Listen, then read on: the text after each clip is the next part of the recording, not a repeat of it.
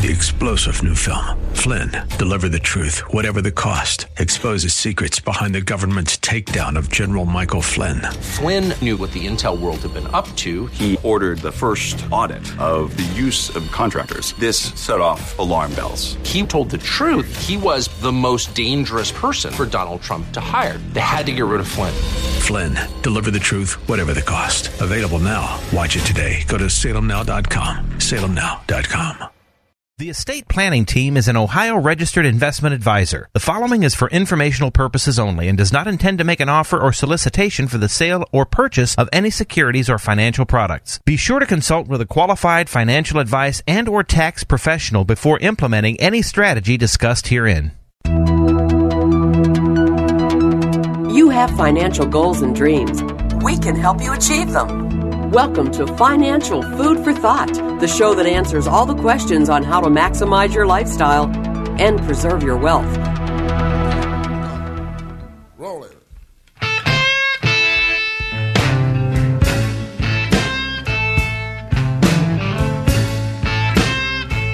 Yeah, bring me champagne when I'm thirsty. Bring me a reefer when I want to get high.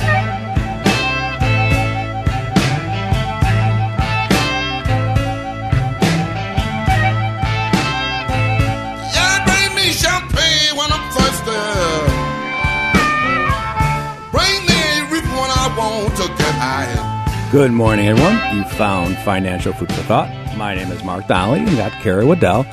And if you're giving me a strange look, Carrie. I'm trying to figure out who is this. Well, if you've heard this, you know this is our annual 420 show. Okay. And that's, of course, the great Muddy Waters. And I'm not going to talk all day today about the new green economy. And you know what I'm talking about, Carrie. Yeah.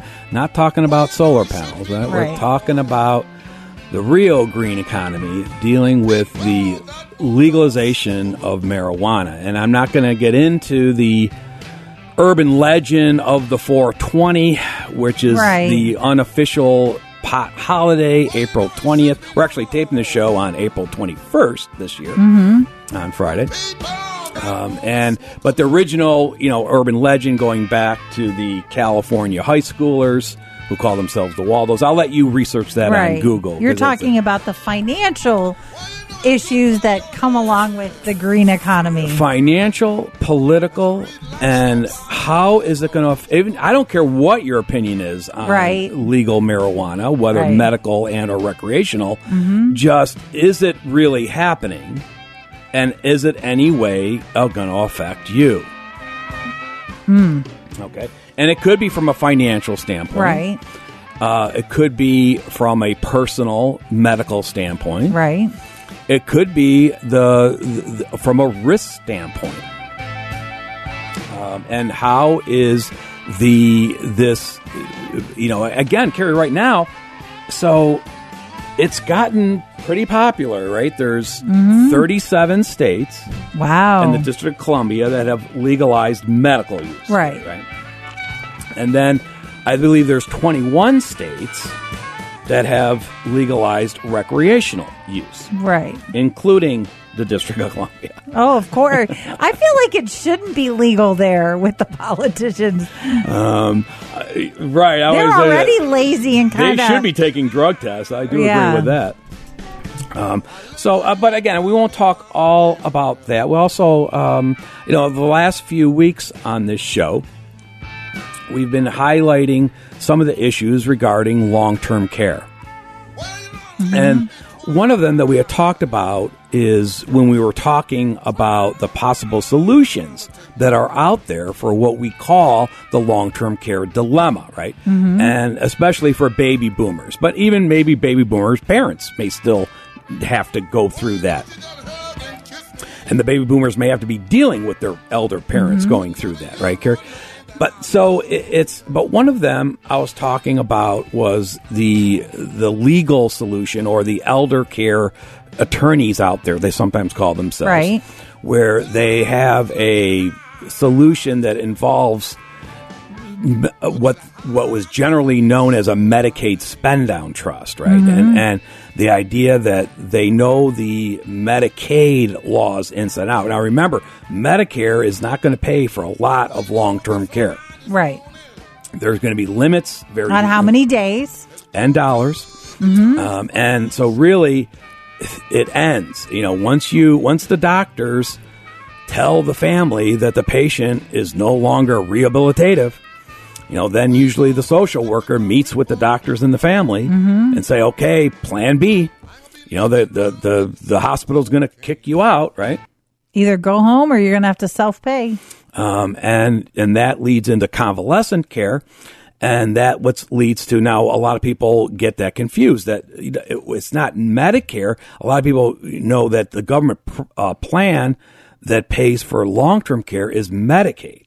Right, but you don't get Medicaid just by asking for it. You get it when you're broke. There's a financial right. There's a financial. You got to run out of a lot of money and assets, and that's what this spend down is all about. And so, what the elder care attorneys is that they have a series of legal documents that they can create and shift the patient's assets into, or it may, hopefully, a lot of times they're doing it before you get to that level, right? Now, in other words, you're dealing with a 5-year look-back rule. So a lot of times they want you to implement the plan even before you're thinking you're ever going to need the care. But we got a recent IRS revenue ruling that kind of put a little twist to that. So I want to talk about that today as well.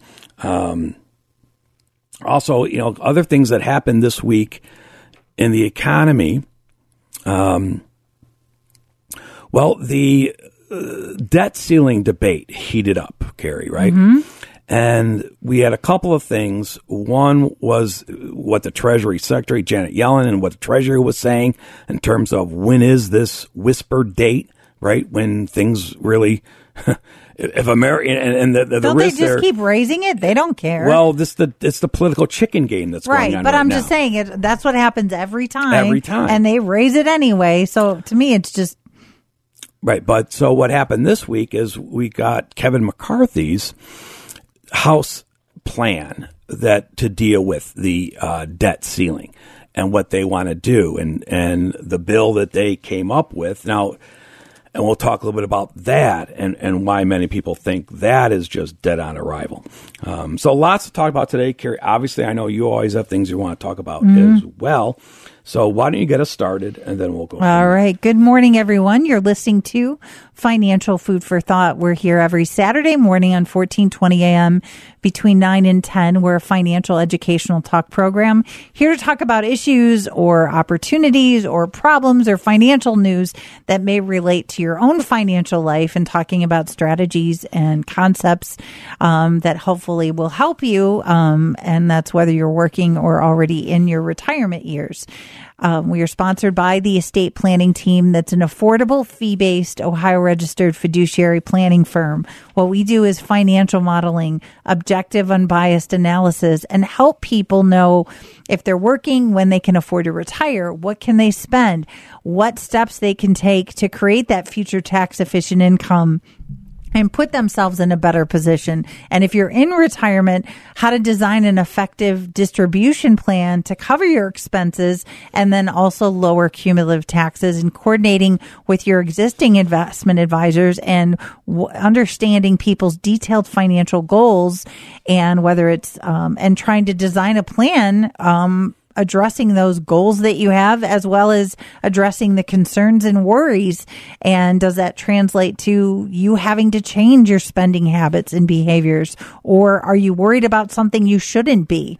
Or if you're really worried about, we can build in another model. We often call it Plan R, recession and higher inflation rates, a longer recovery. And does that affect potential retirement dates, spending? And for some people it will and some people won't, but at least you no, and then you can adjust. For some people that it will affect, do you know, do you have to cut 10%, 20%, 30% of discretionary spending?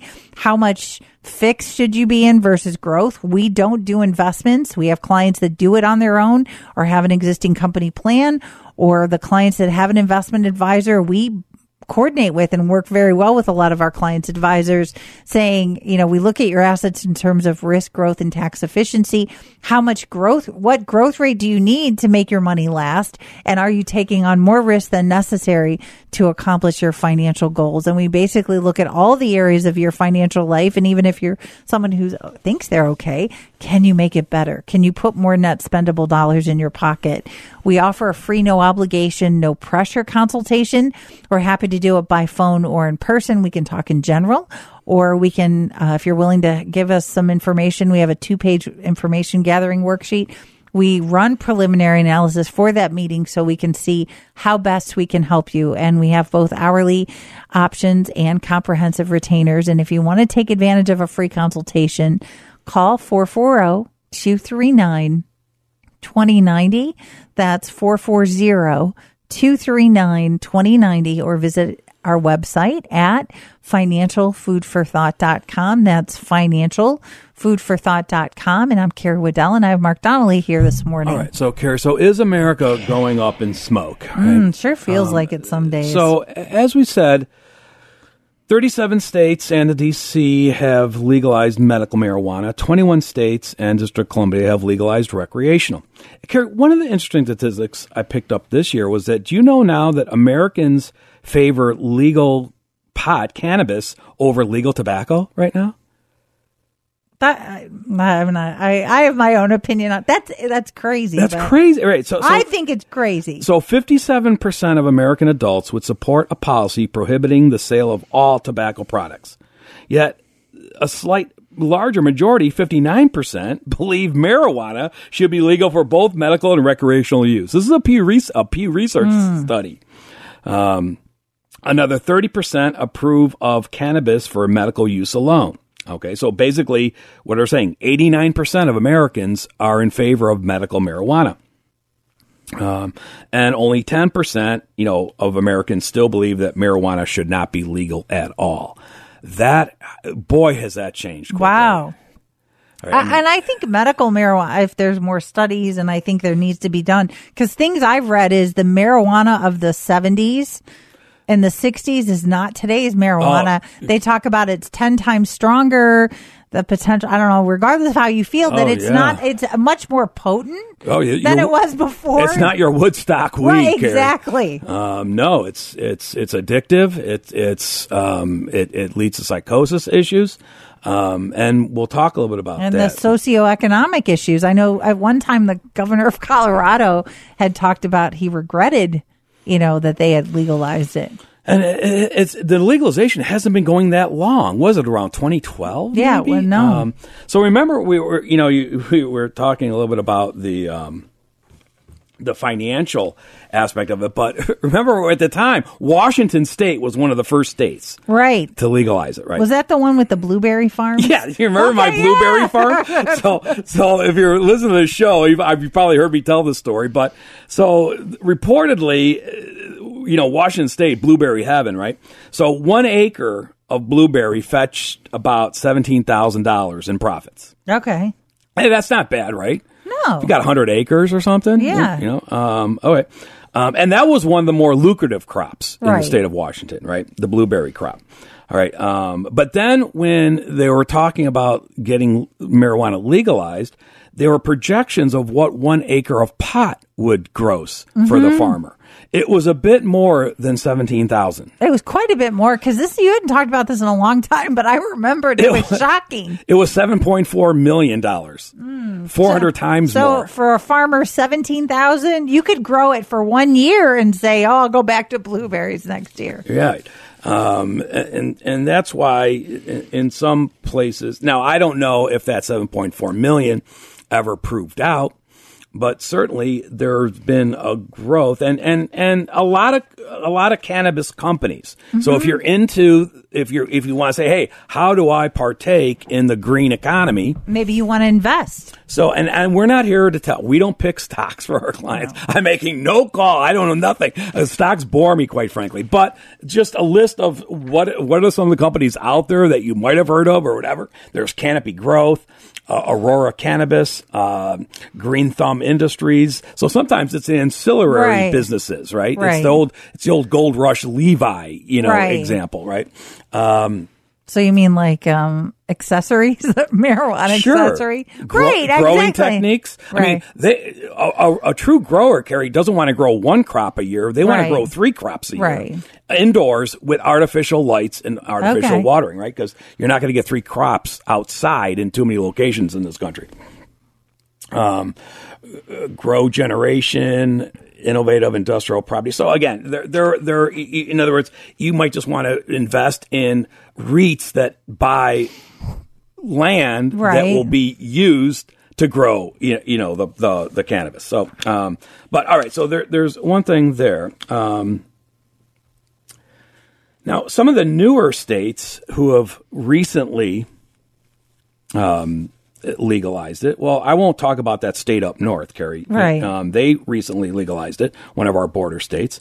But Missouri. Okay, so Missouri is one that recently approved or legalized the recreational use. Carrie, in the first 3.5 weeks, not months, 3.5 weeks, there was over $70 million of pot.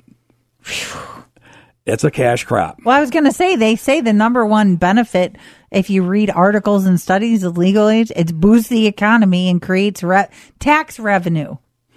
Some of the states that are next in line, Minnesota has legislation bill working its way through their Senate. But not all, states that have tried to get it passed as approved it, Carrie. Ohio hasn't approved recreational use, right? It keeps failing at the ballot box. What was one? Oklahoma recently. Oklahoma tried to legalize it, and it didn't work out. The voters were against it by a pretty hefty margin too. I think it was over 60% voted no. So also. You could talk about how is it being accepted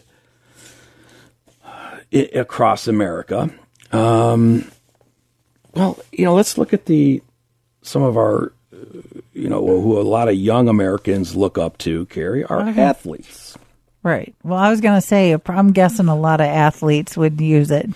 So, right. So the NFL, which has always been kind of, called the No Fun League, because they always had a hard stance, against marijuana or any drug use, and the testing and all that, right? But for example, the NBA, we got our Cleveland Cavs in the playoffs. They're more lenient. Well, under recent collective bargaining agreement, the Players Association, now the NBA is not testing any of the players. Oh my goodness. They've just abandoned the tests, right? Now it becomes so. A lot of people are wondering: is the NFL going to follow suit? Because it's because they get back to that issue as well. If the players are playing in a state that has one of the 21 states that have legalized recreational use, should they be allowed to do it? But that's true if you work for, your contract, you're not supposed to do certain things. Well, I'm not saying they're smoking up at halftime, Carrie. Right. But still, I'm just saying you have I'm sorry, if you have restrict rules, whether you're in sports and you're making millions a year and you have to follow some rules. Well, apparently, though, there's, whispering around that the NFL, the owners, not that the owners are greedy, Carrie, right? But there's word that maybe the owners are willing to now negotiate with the National Football League Player Association on this issue. Now, maybe a little too late for Josh Gordon. Remember the old Right. Browns receiver? You probably don't remember Right, him. no. Okay, Josh Gordon, he kept failing. I think he missed 2 seasons back to back, because of his failed, to tests. And now he's out of the NFL. He was playing in one of the other, football leagues, not the NFL, but I don't know if he's still playing. So it may be too late for a lot of them, and they're saying, well, why would the owners be having a change of heart right now? Because they want to open up the pool to potential, maybe some great player that happens to use. I'm sure they don't want penalties.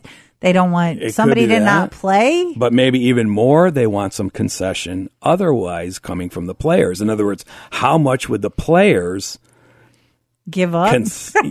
Yes, to get the testing dropped. That's I don't know. So, all right. So, and I'll talk a little bit more about this too. But like I said, I don't want to spend the whole day on 420. But it is some interesting. It's just an interesting what's happening across America with this whole issue. All right. So, Carrie, last few shows, as I said, we've been working or talking a lot about the long-term care dilemma for the baby boomers, right? And one of the things with this elder care is that the idea that, that they, and typically, again, I'm not here to give legal advice. One of the things that we try to get across to our new clients is that we do try to help you coordinate with your other advisors. So we always talk about the 5 professional advisors that you may end up hiring to help you build whatever you want to call it today. Estate plan, financial plan, retirement plan, pre-retirement plan, and names are interchangeable. But, okay, so who are those 5 players? It could be the attorney. Mm-hmm. It could be, you had mentioned an investment advisor. Right. Certainly could be a CPA or a tax preparer. Mm-hmm. Could be an insurance person that could help you with things like long-term care insurance or health insurance, or it could be what we consider ourselves at the estate planning team, the traditional financial planner. Where we help build you these models that project out your financial future and helps you in getting a long-range approach. It helps you make decisions today, puts you into decision-making mode. Especially having that written, formal financial plan allows you to play the what-if games. Kara, you were mentioning the idea of building a plan R for recession. In other words, a base case recession right now. As a matter of fact, we saw the Federal Reserve FOMC minutes for March. Pretty much they came out and said their base case is recession. I talked about that in a show a while ago. Remember, said looking at their GDP projections, it would almost have to be a negative GDP to get there. So, so now, is it going to be a deep recession? Hopefully not. But what are steps, if you're worried about that, then you model in a recessionary effect to your plan to see if you're still okay. How would you do that? Well, you could say, if you're still working, the big risk that we fear in recessions is that people lose their jobs. Mm-hmm. I started a list of how many companies are announcing layoffs. I just gave up on it because it was just too long. Mm-hmm. It's starting. And some big layoffs too. And so, so that's, now if you're retired, you're not worried about losing your job in a recession, but you may, if you do have money in the market, then you may say, you may see those values dip a bit, right? And so the idea is that as opposed to having the robot just assume you're going to get your 5% every year, you model in and tell her, hey, what if I assume a result? What if I have a 15% loss in this year, in year 1, then maybe a 0% in year 2, and then maybe 2 to 3% in year 3, and then maybe by the 4th year I'm back to my 5. That type of thing, the sequence of returns. That's especially important. Let's say you're recently retired and you're going from the wages in the accumulation phase to the retirement distribution phase. Well, if you have to start taking money out of your nest egg at the same time in those beginning years, it's dropping 15, 20%. This is what we saw happen in the lost decade, in March 2000 when the tech bubble burst, and then again in 2008 in the Great Recession. Mm-hmm. All right. And so sequence of returns became a day-to-day, term in retirement planning. But you can certainly model that in if you were concerned about that.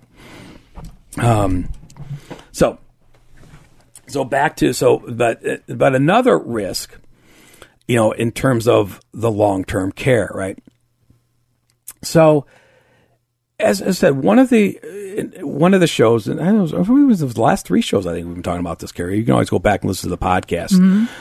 But this idea of the elder care solution is where you work with the attorneys and they know the Medicaid laws inside and out, and they know how to reposition your assets in a place where the goal is to try to prevent 100% spend down of your assets to get Medicaid. Okay?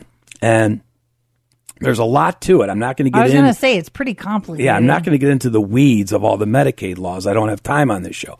But those attorneys know all those, and they help the families apply for Medicaid. Now, that's what I've been saying on the shows.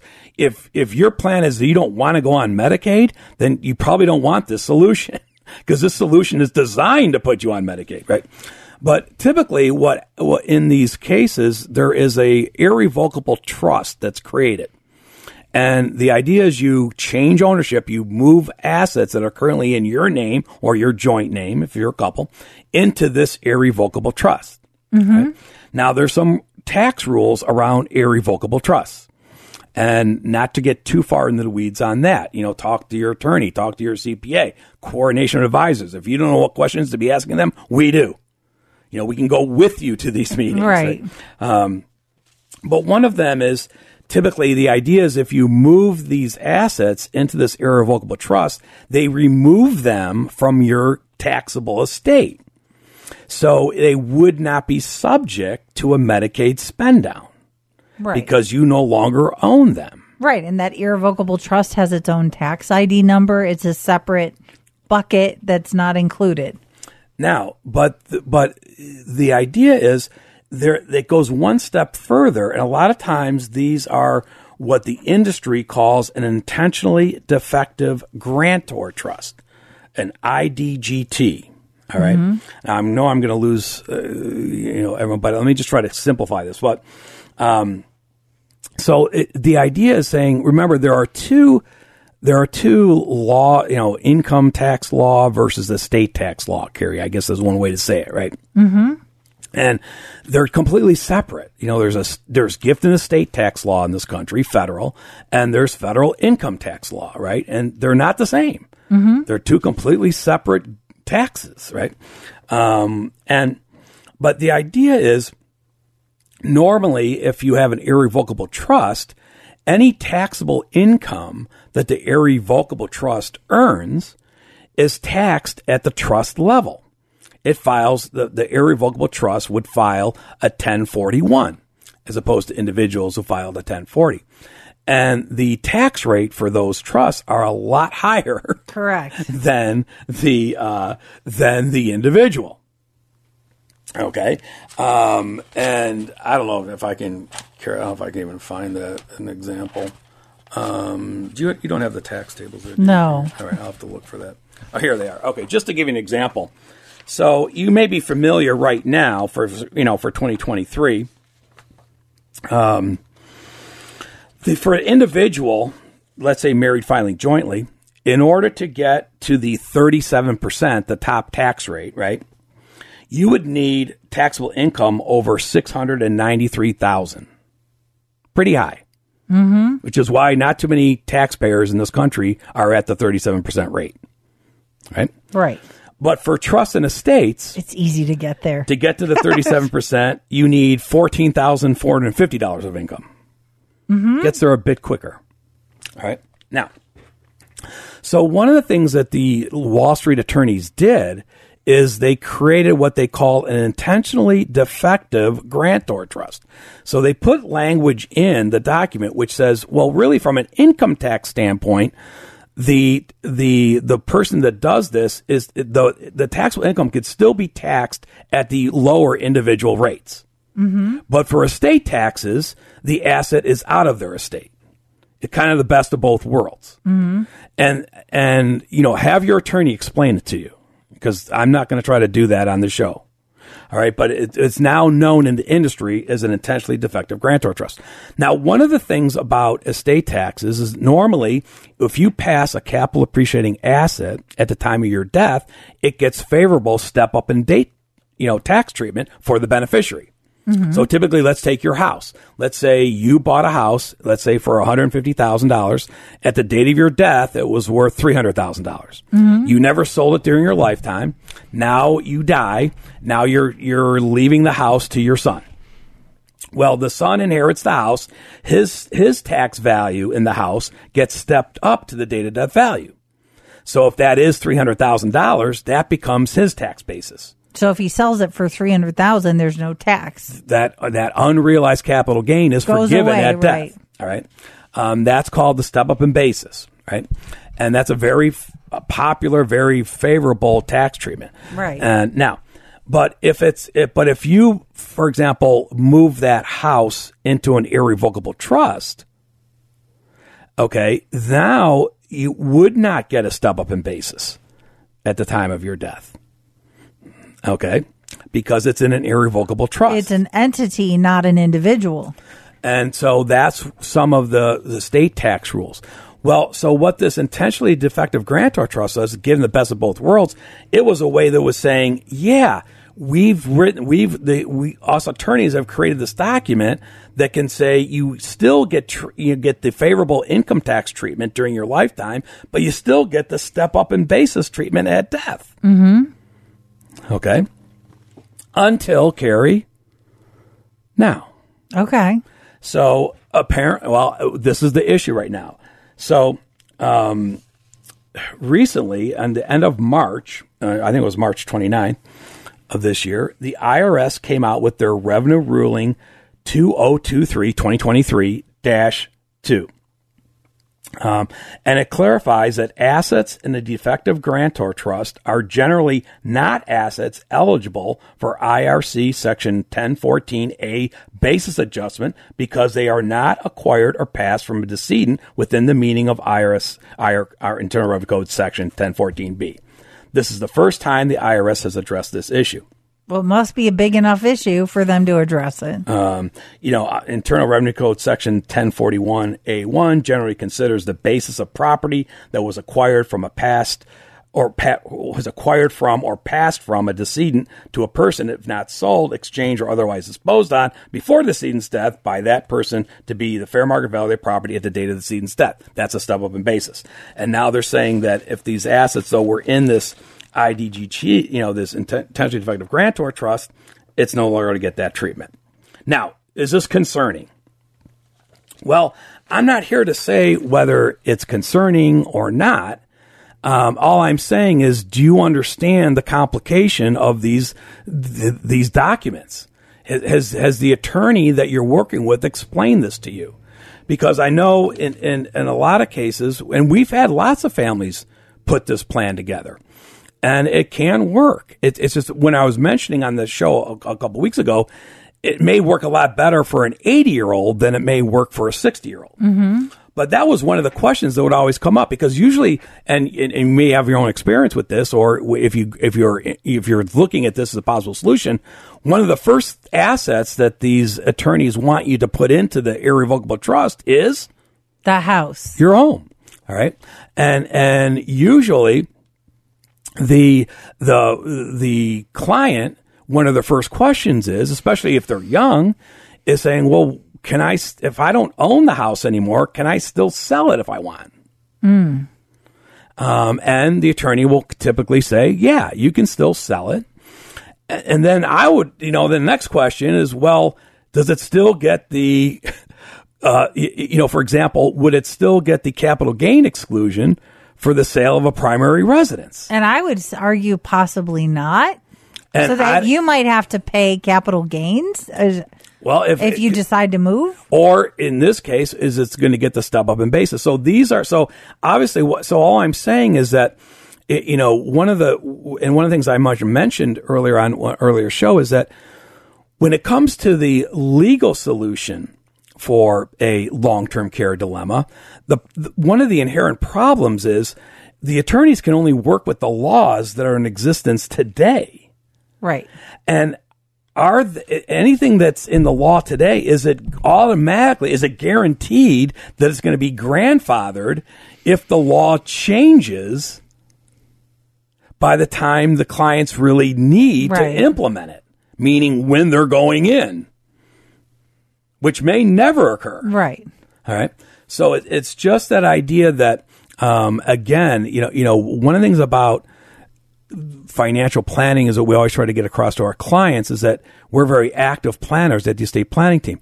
So you got to keep active at it, because not only can things obviously change in your picture, the things that you can control, but also things could be changing outside, things that are totally outside your control that you may have to address. Well, and I think too, Mark, that's a good point of, regardless in financial planning, whether there's a product or a strategy or solution, I think too many times people don't really understand all the pieces and parts. And if you don't understand conceptually whether it's a product or a strategy like this, maybe you need to ask more questions until you understand, because everything has its pluses and minuses, and you need to find that out before you make a decision. A lot of people say, oh, that sounds good, I'm just going to go ahead and do it. And then they regret it later. Or, we've seen people after come in and they have a lot of products or things that they have that they don't really understand how they work or what was the intention of it for the long run. And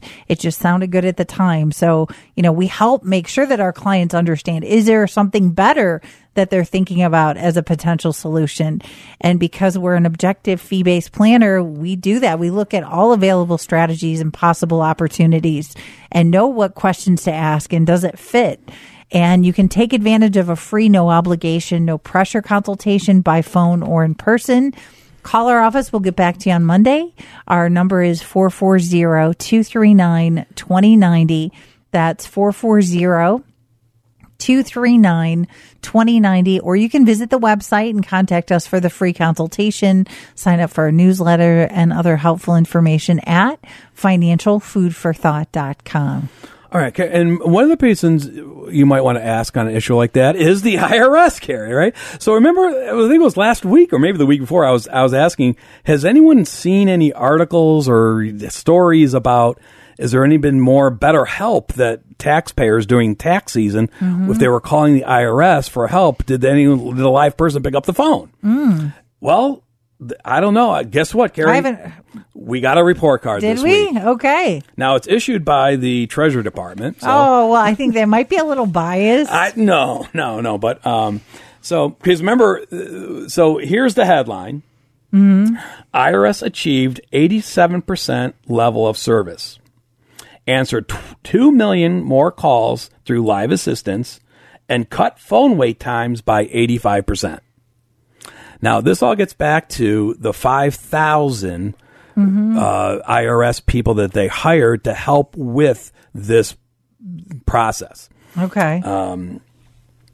And let's see, part of the Inflation Reduction Act that allocated, $80 billion to the IRS. And then part of that was to hire staff to help with this issue because of the long, so let's see. Thanks to the 5,000 new hires, customer service representatives answered more than 6.5 million taxpayer calls this year. 2.4 million more calls with live assistance since the start of the year through April 7th, compared to the same period in 2022. IRS cut phone wait times to 4 minutes, down from 27 minutes in the filing season last year. IRS achieved an 87% level of service with live assistance this filing season, exceeding the 85% goal set by Secretary Yellen last year. Well, then what was it last year? I'd like to know that stat, because I bet it's... I don't know if I believe that. This is more than a 5-fold increase in level of service over filing season 2022. Ooh, that's bad. If that's 5, the IRS integrated new technology features like customer callback options, which will be available for 95% of taxpayers calling for toll-free live assistance by the end of July 2023. Now, the report card did not state what the accuracy of what the IRS people told the taxpayer. Right. So that is yet to come. So we'll see. So talking about 420, right? So there's some tax issues around 420 as well, Carrie. Okay. Right? So, in March, I always talk about the March Madness, right? Well, I guess now we can add the March Reefer Madness. Oh, my gosh. All right. Now, you probably don't remember the movie Reefer Madness, Carrie. No. Right? You never saw it? No. I mean, you don't. I mean, it came out in 1936, but I mean, it's been a cult favorite for many years. All right. So this is, so maybe you're looking for a, encore career. Sometimes we're talking about that, right?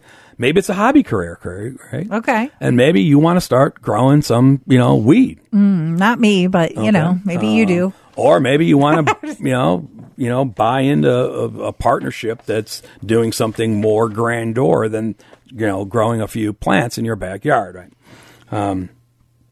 So the question becomes, can marijuana firm owners take the 20% write-off for pass-through income?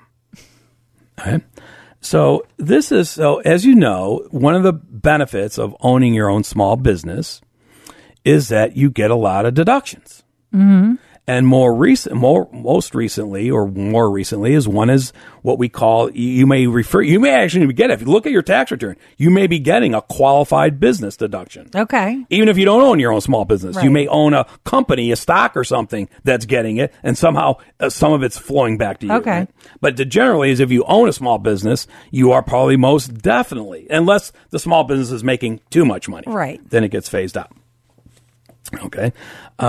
So the question was always, well, does the marijuana business owner get that? Because under the federal still treats this as a Schedule 1 drug, which is saying is illegal. Federally, it's illegal.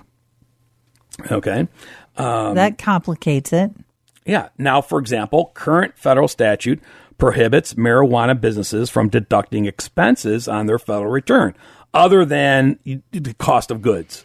So they can write off the cost of goods sold, even in states that have legalized it. Okay. Okay. But apparently now a IRS attorney has now come out and kind of said that IRS won't automatically challenge a taxpayer's claim for the 20% deduction on his or her share of a pass-through marijuana entity, qualified business income. So there you go. Well, wasn't it earlier this year that they tweeted out that, like, if you were doing illegal activity, you could report it and they wouldn't go after you anyway, like on your return? Did you hear? For the IRS, it was saying, hey, if you're doing an illegal business or, not the savory income, you can report it. Oh, we still want you to pay your taxes on it? We want you to pay taxes on it, but we won't come after you. So, right. So is this the same way you can go ahead and report it, use the deductions and... yeah, so I don't know. We'll see. All right, so let's see. What else was I going to say?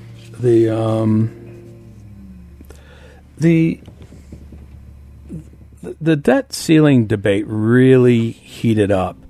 And so this is one of the headwinds out there about the most anticipated recession ever, right?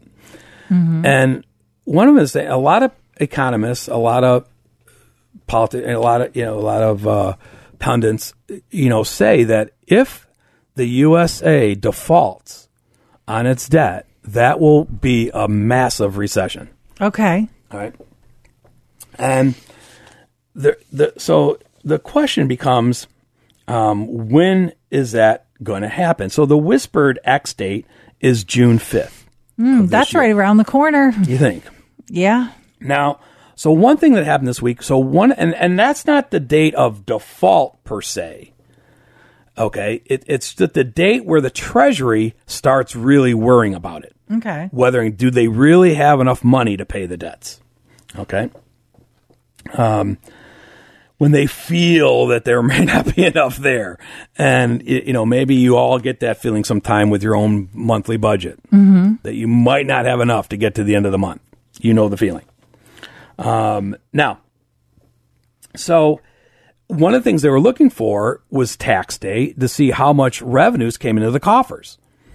Okay. Well, so we have some data on that, and the Treasury said that revenue came in at about $108 billion on the 18th, the extended tax date. Okay. But, Carrie, that's not quite big enough to move the dial. Okay. They were hoping that if revenues came in large enough, it would move that dial, let's say, to at least beyond, of course, Congress has to take their August recess. Carrie, right? Well, now apparently it wasn't big enough to move the dial. Okay. So now they really have to deal with this before maybe they should August cut recess. some spending? Like the rest of us, maybe, that have had to make adjustments? No, Carrie, they're just going to kick the can down the road. That's what they're going to do. That's what I'm saying. They get paid to do, they're not getting paid to do what they're supposed to. And they don't have a lot of time to work because actually, when you look at the Congress's busy schedule, Carrie, between now and August, there's probably less than 40 actual business days in session that they have to deal with this. Yeah, I think that we should all petition for them to stay and not leave in August. They get more vacation days. I think they work harder at not working, or they work really hard at getting reelected, and that's about it. Now, the second thing that happened this week, as I said, is that Kevin McCarthy, House Speaker, who, by the way, he's trying to prove that he can indeed be an effective leader, right? Mm-hmm. Can he actually get things done? Right? Can he cross the aisle? Because they don't have a big majority in the House, and the Democrats have the Senate. Right. So Kevin McCarthy, and as a matter of fact, there was an earlier article of the Wall Street Journal. This is probably about a month ago. Mr. McCarthy, less than 3 months after he fought back far-right lawmakers to secure the speakership, told reporters his job was secure and there was no infighting. They had a gathering of House, they're discussing how they were going to deal this summer with this debate problem, the debt ceiling showdown. And his quote was, "Why would I go through 15 rounds?" That was all that. Remember how it was hard for him to get voted in? Mm-hmm. So why would I go through 15 rounds if I didn't think I could lead? He said, referring to the speaker vote. Mr. McCarthy outlined a series of bills and briefings with Democrats that he said show he has improved the way the House works. We have changed Congress on its head, he said. So here's maybe his first test. Can he get this debt ceiling debate problem resolved without, and now my concern, Carrie, and this is why I'm bringing it home, is I think it's going to be a very volatile. So if you've got money in the stock market, fasten your seatbelts. Now, what he did, so this week, Kevin McCarthy came out with his plan. Okay.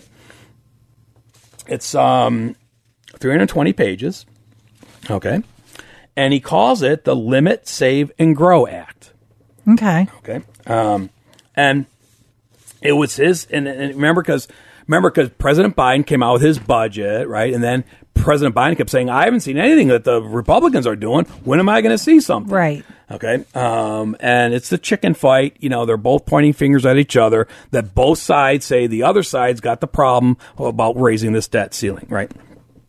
Or resolving this issue. So America pays its bills, right? Which everyone knows America is going to pay its bills. Right. And they're going to kick the can down the road. But let's get back to politics. Okay. Now, so in the meantime, until they kick the can down the road, that's what I'm saying.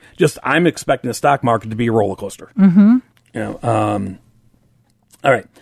So what's in, and then of course, a lot of people, Captain Obvious is saying it's, this bill is dead on arrival, right?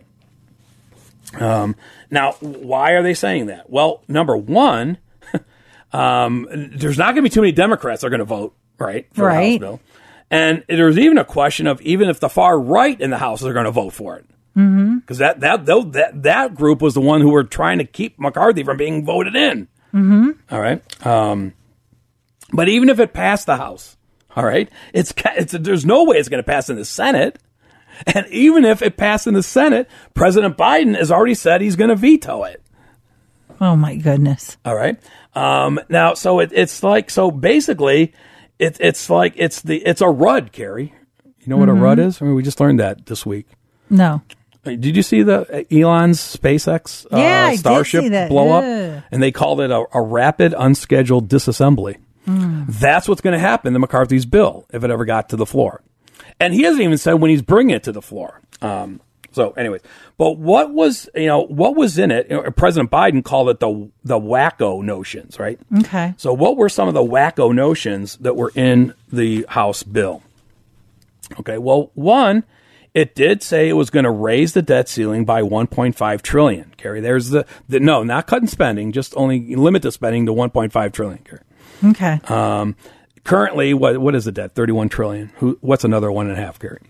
And then it would raise that ceiling into next year, right before the election. Mm-hmm. So it would come up again before the general election, the POTUS election. Okay, it was going to roll back spending to 2022. Okay, and impose a 1% cap on future federal spending for the next decade. So there you go. Mm-hmm. All right. It was going to claw back unspent COVID-19 funds. Okay. Yeah. Didn't we have all those funds that were being not ever used? Oh, I'm sure the government knows where every dollar of that is right now. It was also going to eliminate President Biden's student loan debt forgiveness plan. Now, the Supreme Court may do that anyways. I was going to say that's going to happen in June, right? That should be, yeah. I don't know what they're waiting for, but whatever. And it was also going to roll back parts of the Inflation Reduction Act of 2022, specifically all the green dollars that was in the Inflation Reduction Act. That to fight climate change, they want to defund that, and also remember I was just mentioning the $80 billion that was allocated to beef up the IRS. They want to cut that back. Now, so. The question then, well, and those, according to President Biden, are all wacko notions, right? But so what was it going to do? I mean, in other words, okay, so McCarthy says that his measures will protect Social Security and Medicare, not by cutting benefits. So the question is, how are they going to do that? Well, he's saying it's going to drive more people into the workforce to pay for it. In other words, we need the workers paying the payroll taxes to keep it funded. That's the Great Resignation. Put a big dent into that, right? Mm-hmm. And I keep saying if robots are going to replace us all, the robots are going to have to pay payroll taxes. Mm-hmm. All right, now, so it was improved, tougher work requirements to recipients of the government food stamps and things like that.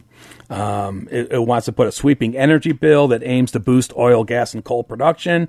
I don't know if the Democrats are going to be too excited about that. And it's going to save taxpayers more than $4.5 trillion.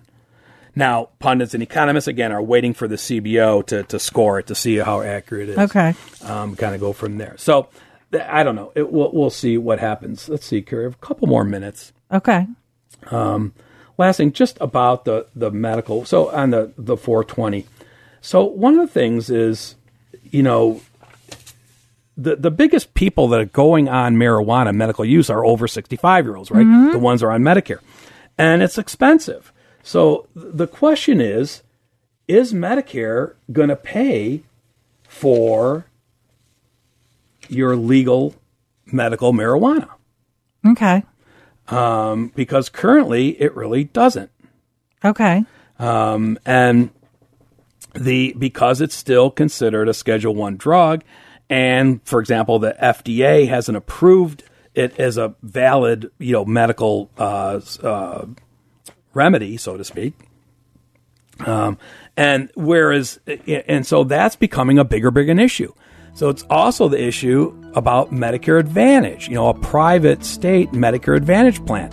Would they pay for it? I'm here the music area. I'll come back on this because I think this may be an issue that it may affect a lot of 65-year-olds. Right. Call the estate planning team for a free consultation at 440-239-2090. That's 440-239-2090 or visit financialfoodforthought.com.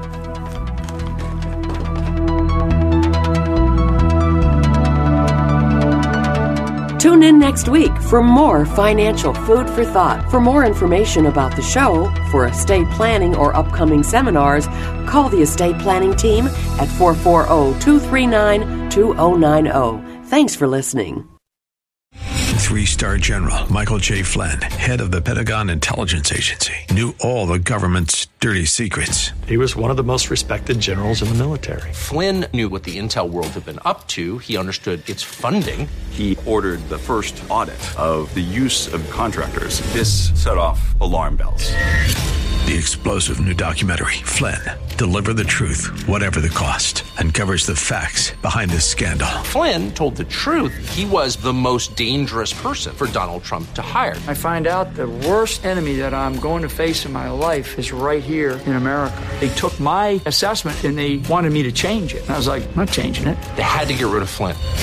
With in-depth interviews, archival footage, and never-before-seen personal records of the man behind the headlines. I just felt like I was drowning. Flynn, Deliver the Truth, Whatever the Cost. Available now. Watch it today. Go to salemnow.com. salemnow.com.